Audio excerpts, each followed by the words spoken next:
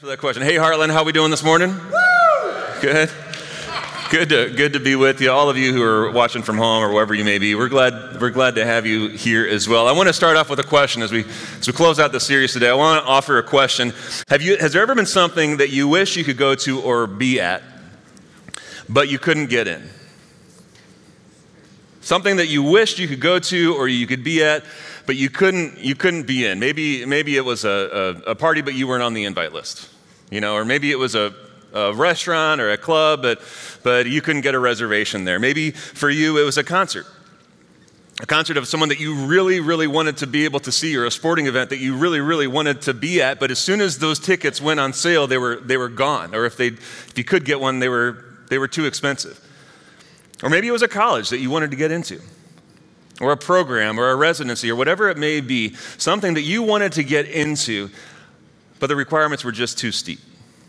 It was just too elite of a thing, and you couldn't get into this. And whatever it was, no matter how much you wanted to be a part of this thing, there was something that was out of your power that was keeping you from being able to do so. I'll tell you what it's been for me.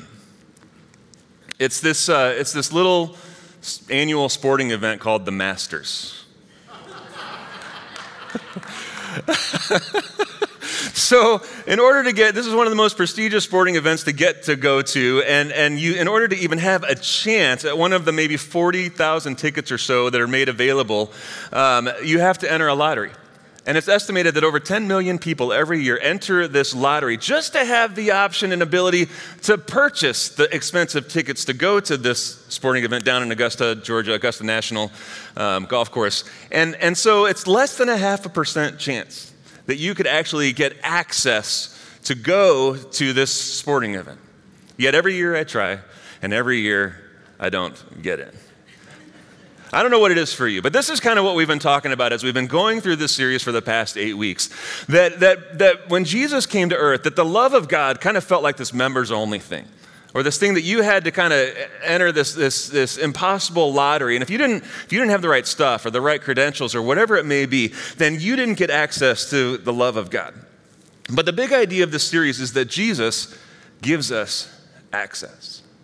Jesus gives us access to the love of God. Jesus gives us access to the life that God makes possible and wants for us. See, in fact, just look at this kind of understanding, this definition of accessible that we can work with here, is that for something to be accessible means to be free of barriers and means to be easily approachable. To be free of barriers and to be easily approachable. That this is what Jesus did with the love of God.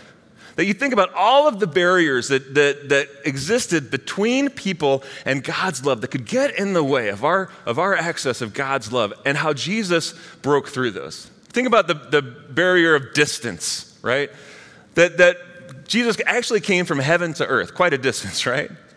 That he crossed that barrier and made the love of God accessible. Not only that it was believed that the presence of God dwelled here on earth in this kind of almost secretive, holiest of holy places inside the very innermost areas of the temple in Jerusalem.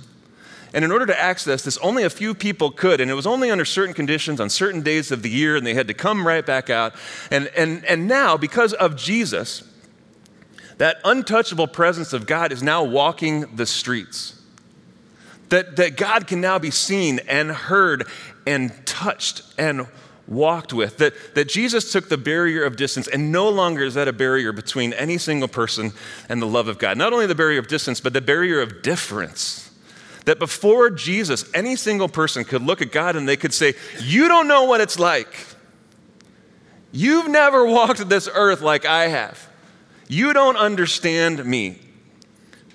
But now, because of this miracle, this mystery that we talk about as the incarnation, that God put on flesh, that God moved into our neighborhood, that Jesus understood the joys and the agonies of life. He felt and experienced the struggles of human existence, that he became like us, that he gets us.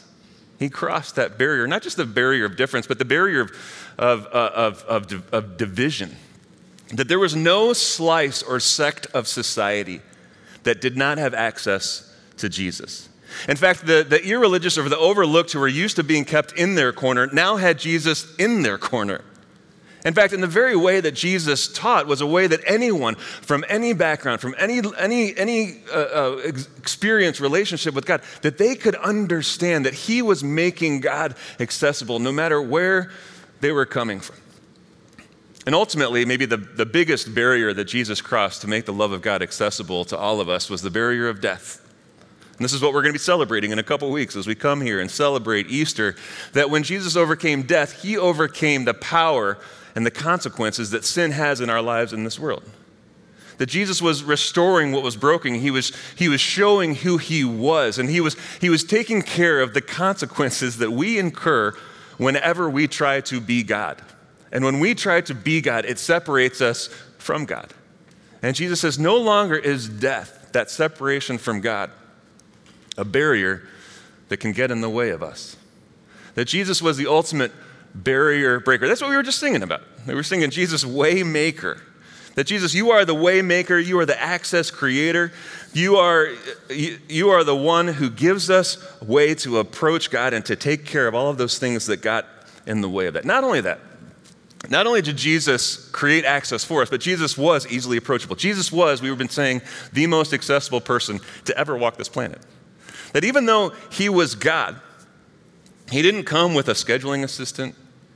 He didn't require some sort of secret code or secret handshake to be able to come to him. In fact, Jesus welcomed everyone to him. Those with big needs or big questions, the cleaned up, the messed up, those with challenges for him who even wanted to kind of bring him down a little bit. He still welcomed them. He even welcomed the guys who showed up with swords and handcuffs. And he didn't let anything get in his way. He welcomed them. He was the most accessible person to ever walk this planet. Until he wasn't. Until he wasn't. What do I mean by that? Well, there came a day when Jesus stopped walking the planet, right?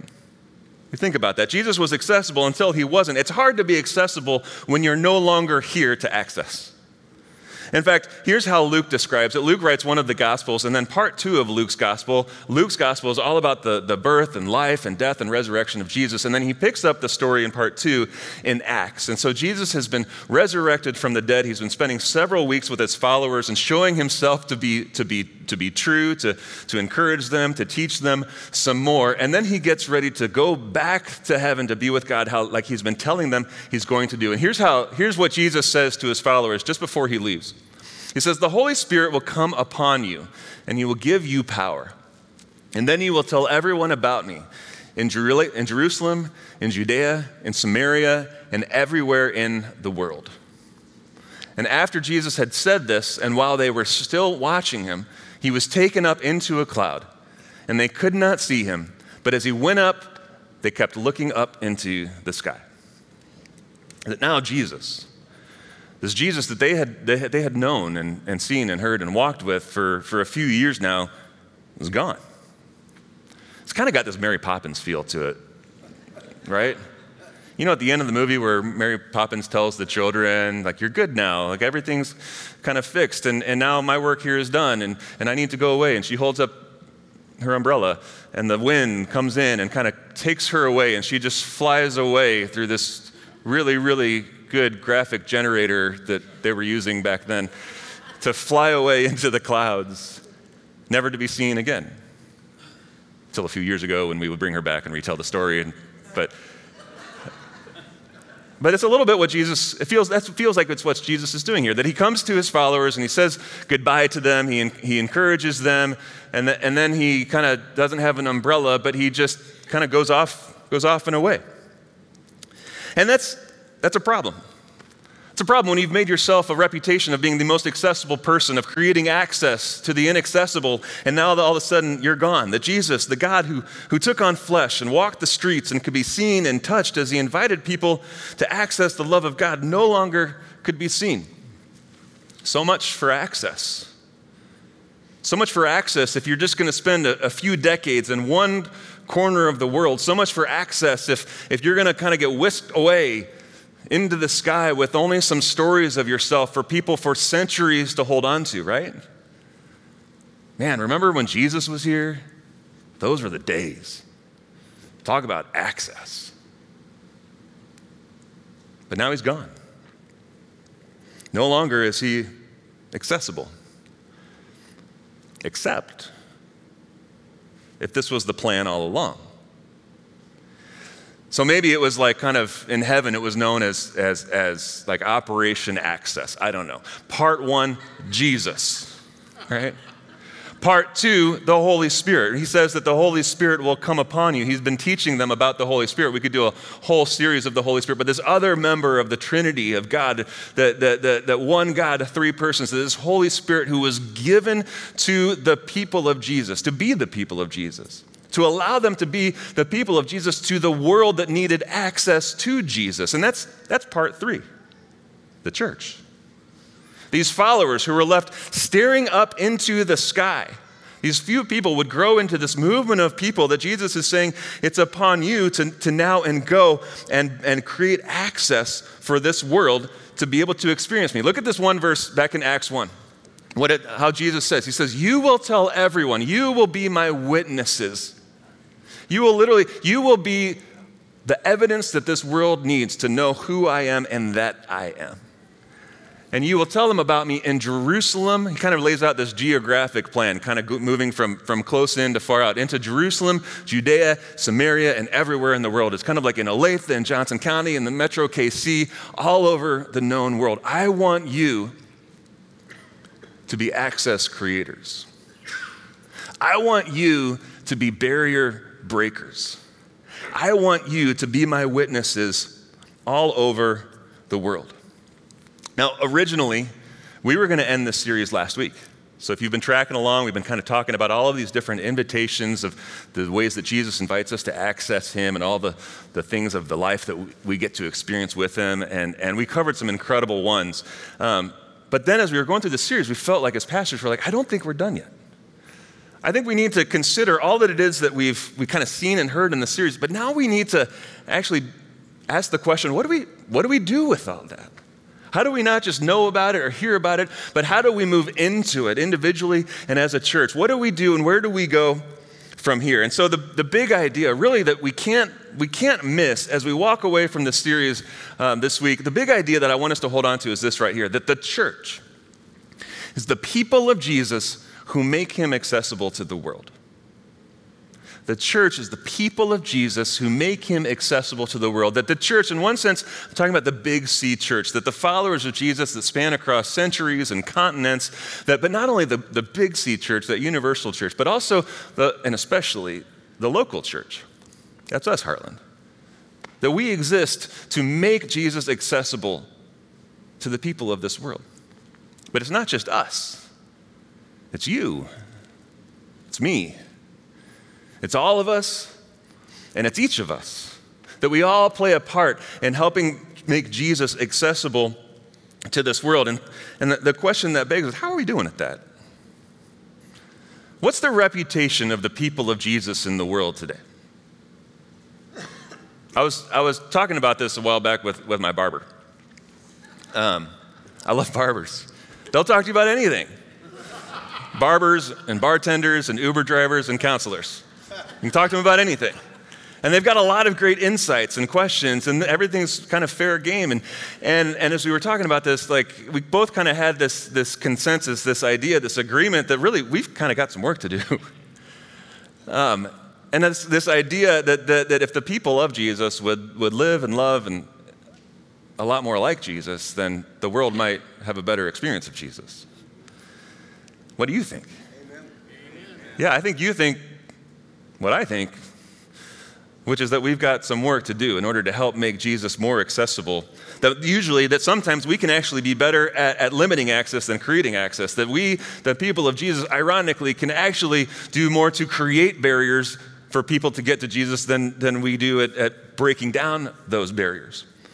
And so the question I want to spend the rest of our time on is just this, very practically. How?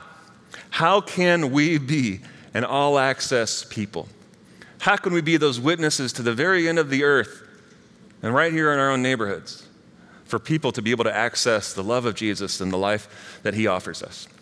And so there's a letter, lots of letters in the New Testament that were written to these new young churches around the known world at that time. And many of them were written by this guy named Paul. Paul had quite a story to himself, and Paul was a tradesman by day, kind of a leathersmith. He made tents out of leather, would sell them to those who need them, sell them to the government. But then by night, he was helping start churches and encourage churches. He kind of had this dual thing going on. And one of the churches that he started that he really especially loved was a church in the Greek city of Thessalonica. And he writes them a couple of letters, and in it, he's just encouraging them to keep up the good work. And obviously, there was division and tension and mess, and if you've ever experienced that in church, that's why most of the New Testament was written, was to speak into a lot of the mess that can happen when the church doesn't get it the way that Jesus wants us to. So you're in the right place if you've experienced any mess in church sometimes. But he writes this letter, and in it, he goes back, because he's kind of having his credibility challenged by some of the people there in the city. And he goes back and he just goes down memory lane and rehearses for them the time that he spent with them as they were, first of all, strangers, but then as they were getting to know Paul and getting to know Jesus and beginning to learn about this life and become this church. And he walks down memory lane and he just assures them of kind of his love for them. And it builds up to this pretty key verse in chapter 2 where Paul says, because of our love for you, speaking of Silas and Timothy, who also were there at that time, because of our love for you, we were delighted to share with you not only the gospel, but our own lives as well. And you can't help but feel the affection that Paul has for these people, right? And I want to highlight this verse because this verse, I think, shows us how we can be all access people. When we pull apart this verse, it shows us some things that we can keep on our radar, keep on our mind as Heartland, as individuals, as families, as households, of how we can be people who help provide access to Jesus. And it starts right here. It starts right here with this word love. Everyone say love. Love. See, that was Paul's motive.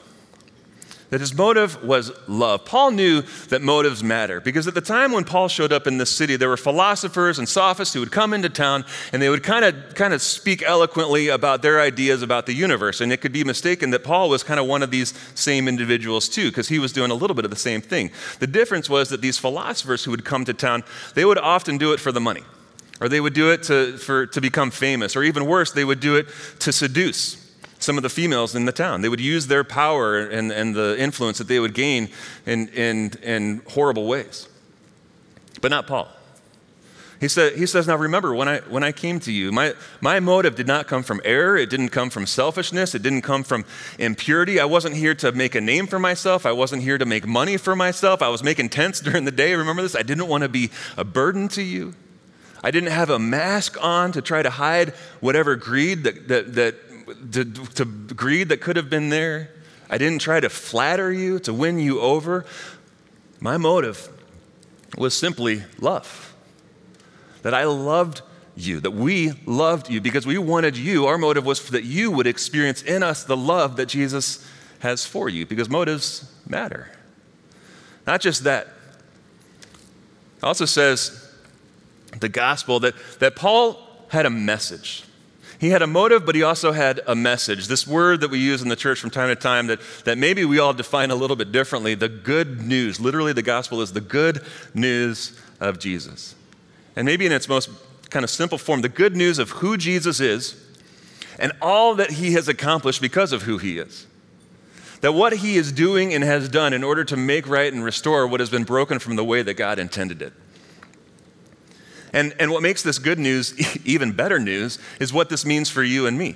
All of the things that we get to experience now because of who Jesus is and what he's done. And that's really, if you've been wondering kind of what's been behind this series, it's been walking through so many of those things of what the gospel means for us. That it means that Jesus is inviting us to experience these things, to receive these things. Just look, this is kind of like over the past 8 weeks, what we have covered has been that Jesus invites us to a relationship. He doesn't invite us to something based on religiosity, but he invites us to a relationship, that he invites us to childlike dependence, that no longer do we have to try to hold ourselves up, but he invites us to be dependent on him and his power. He invites us to rest from the burdens and stress of this world and religion. He invites us to forgiveness. He invites us to faith, to security. to significance, and even last week, as Dan talked about, to satisfaction, to have our thirsts and our strivings quenched. And as we look at this list, maybe you kind of remember back over some of the messages that we've talked, some of the passages that we were in where we heard Jesus make these invitations. And I don't want this slide to go away. Before you have a chance, even if this is your first time, what is the invitation that maybe God wanted you to hear in this series? What is the thing that God thought of for you as we were planning and going about this series? I tell you, I think what it is for me, what it's been, is this reminder of an invitation to faith. That Jesus enables me to walk through the waves, even if he doesn't calm the waves. That he enables me to walk through the storms, even if he doesn't still the storms. The storms of our household, of our family, of our marriage, of our finances, of ministry, storms of this world. But what's the invitation for you that he wants you to hold on to? And how can you remember the good news of that every single day beyond today? Paul had a message of good news. He had a motive of love, but he also, if we go back to that verse, there's something really significant that I want to point out for us. That he says that we loved you so much that we were delighted to not only share the gospel, the good news, but our own lives as well. Paul had a method. That his method was to share his life. He didn't leave a memo. He didn't send an email. He didn't put it on a poster. Paul shared his very life with them. See, Paul wasn't some guy standing on a street corner shouting the name of Jesus, because Paul knew that the best way to share the good news of a God who came close wasn't to share that good news from a distance. That Paul, he knows the names and the stories of the people who are reading this letter because he spent time with them, learning them, getting to know their stories, getting to know their names. And so he had a method of doing life with them, of staying up late and talking with them. He had a message of the good news, the inexhaustible good news of who Jesus is. He had a motive of love. And so it makes me wonder, what are our messages, and what's our message, Heartland? What's our motive? What's our method? And I hope that our here at Heartland, I hope that our message is the message of Jesus. It's very simply, I love this, that even ever since there has been a Heartland, there has been this intentional and disciplined focus on just keeping the main thing, of just focusing on Jesus and not trying to let so many of the other things that can complicate our message do so, even good and important things, but that our message would be the good news for this world in need of it, of who Jesus is and what he's done. What's our motive here?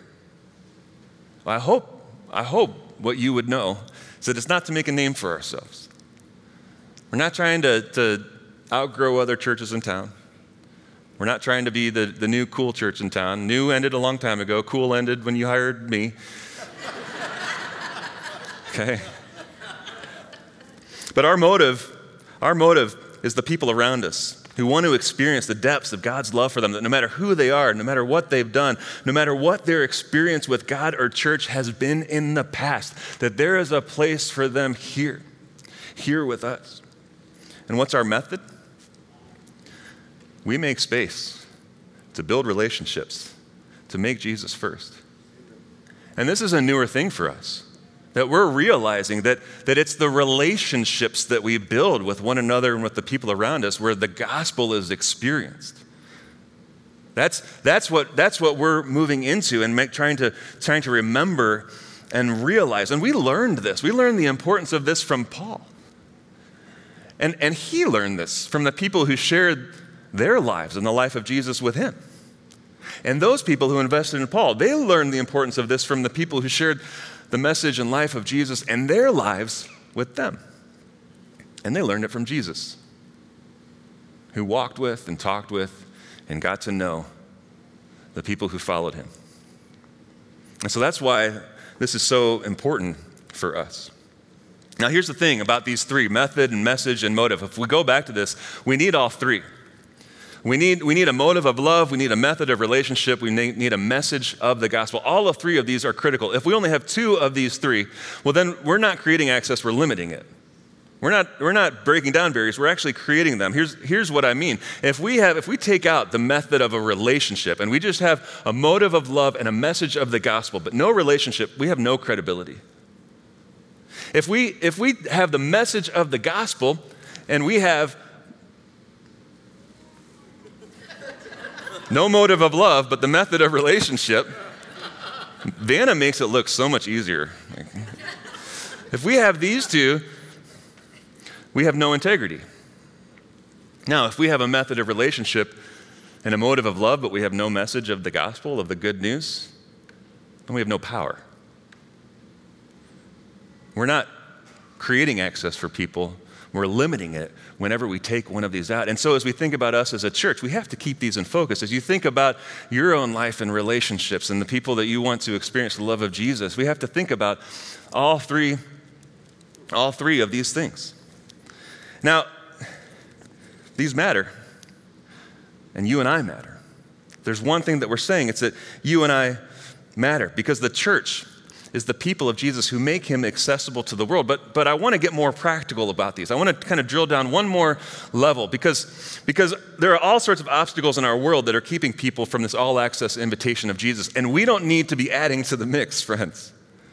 But you and I matter. See, buildings, as important and as helpful as a building like this is, as the church buildings scattered around our community are, buildings don't give people access to Jesus the way that you and I can. All right? And worship services, as important as these are, and the services and the programs that churches are able to offer, as amazing and important as these things are, these things can't give access to Jesus for the world the way that you and I can. And church staff, as committed and trained as we are, we can't give people access to Jesus the way that you can.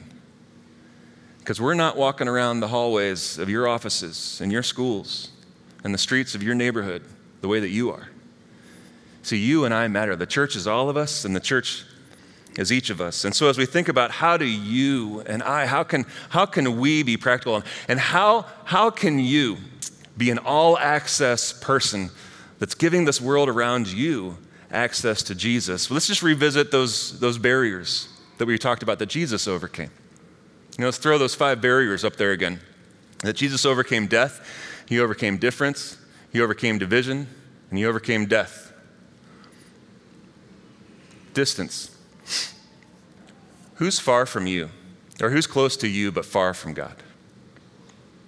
And maybe they're close to you relationally. It's someone in your home or your life or your office, whatever it may be. Maybe it's someone who's close to you physically, but not relationally. It's someone that you see at the mailbox, or someone on the other side of the fence, and someone in your workplace, someone whose path you cross. And they're close to you, but maybe they're far from knowing the love of God.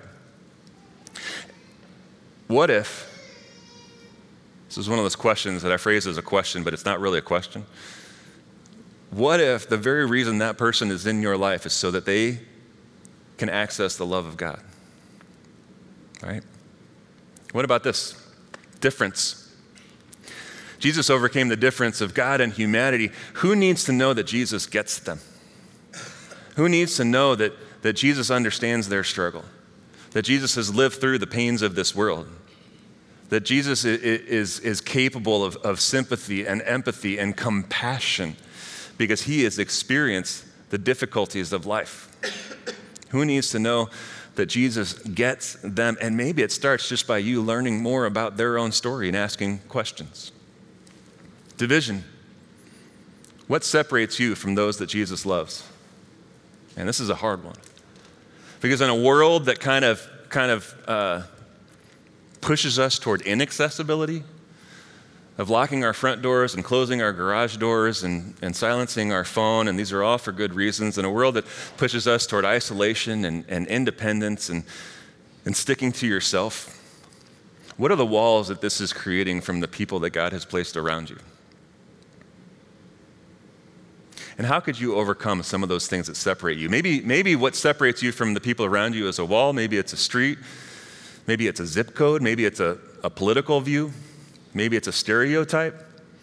And what we need to remember is that the people on the other side of that separation, every single one of them mattered so much that Jesus came to this earth to die so that they could experience his love. And so how are you going to cross what divides you?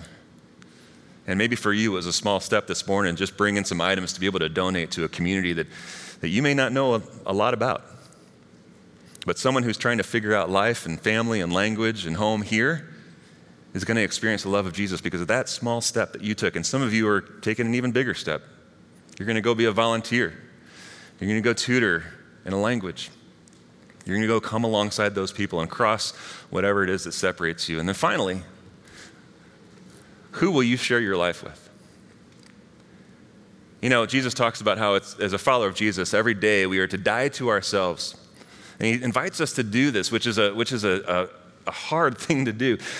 He invites us so that he can live his life through us. So now as we share our lives with one another, just the ups and downs of our lives and what we're going through and how we're doing it, Jesus is actually exposing those people to his life in us. And so who is it that you could love so much that you would share with them not only the good news of Jesus, but your own life as well? Who are you that you would be willing to access you, to open up your life to so that they could experience the life of Jesus in you? Last week, we finished this season of something we've been doing called Midweek. You've been hearing us talk about it. We're taking a break for a while. It'll come back, but it's just a time every Wednesday night where we take the things that we talk about, the scriptures we read, and we get into it with one another, into those passages and questions, just to say, what do we do with this? How do we live this out? How does this change things for us? And it's been an incredible time. And it was awesome just hearing people share stories of what God has been inviting them to, and them talking about becoming all-access people without even knowing it, because this message had not been written yet. But to hear one person say, I think that maybe God might moved me and my wife into this new community in a season of my life so that my new neighbors could have access to Jesus through me. And I'm going to have to figure out, what do I do with that? And to have the people around the table cheer that person on and say, how can we help? How can we pray for you in that? Hear another person who showed up for the very first time and said, you know what? I never thought that God could love someone like me. That God wouldn't waste his love on someone with my life or with my past or with my choices, with who I am in the eyes of this world. And this table of people, this community of people, to be able to come alongside and affirm the love of God that he has for her. And what I heard was the sound of barriers being broken. I heard doors being opened. I heard access to the love of God being given. And this is what happens when the people of God, the church, make Jesus accessible to the world. That's who we are. It's all of us, and it's each of us. And it's only possible because of how Jesus made the love of God accessible to us. Today we're going to celebrate communion. If you're watching online, you can grab some elements, some food or drink. And here in this room, you don't have them with you, because we're going to do things a little bit differently this morning. The night that Jesus was going to go to the cross, he gathered with his friends, the people that he had given access to his life to. He gathered with 12 of them in a room, and he took the bread and the wine that was on the table, and he kind of gave new meaning to it. He said, this symbolizes my body and my blood, which are going to be given up for you. That I have to die a death in order to give you access to something that you could have never been included in. But this is what it's going to take, and I'm going to do it for you. And it was an invitation. It was an invitation to grace. But what I've learned is that it's not the invitation that matters as much as the response to it. And so really, at the end of the series, maybe the question you should be asking yourself, that we all should be asking, is what am I going to do with the invitation that Jesus is giving me to access him and the life that he has for me? And what's keeping me from saying yes? And just as a way to maybe symbolize that, we have 4 stations around the room, 2 up here on the stage, 2 in the corners in the back. And as the band leads us in this song, it's a time just to think about that and have some communion with God. And when you're ready, as a way of receiving that, of accessing the grace of Jesus, you can come forward to one of these stations and take those elements back to you and take the bread and the juice on your own. Or maybe for you, it's a question of how Jesus, are you inviting me to give access to the people of the world in the world around me to you? And if you're here for the first time, this table is open for you if you are in need of and desiring the grace of Jesus in your life. If you're here for the first time and you're thinking, man, this was really kind of a lot of stuff for the people who are already following Jesus, but I'm not quite sure what to do with this, I'm so glad you're here because I think you can vouch for the importance of this. And I think you can hold us accountable to it. Because how we share the message of Jesus matters. That we would be a people who love others so much that we share with them not only the gospel of Jesus, but our very lives as well. So now as the band leads us in this song, take some time and let's pray together. And you can reflect on your own before coming forward. Jesus, thank you for giving us access to what we couldn't access on our own.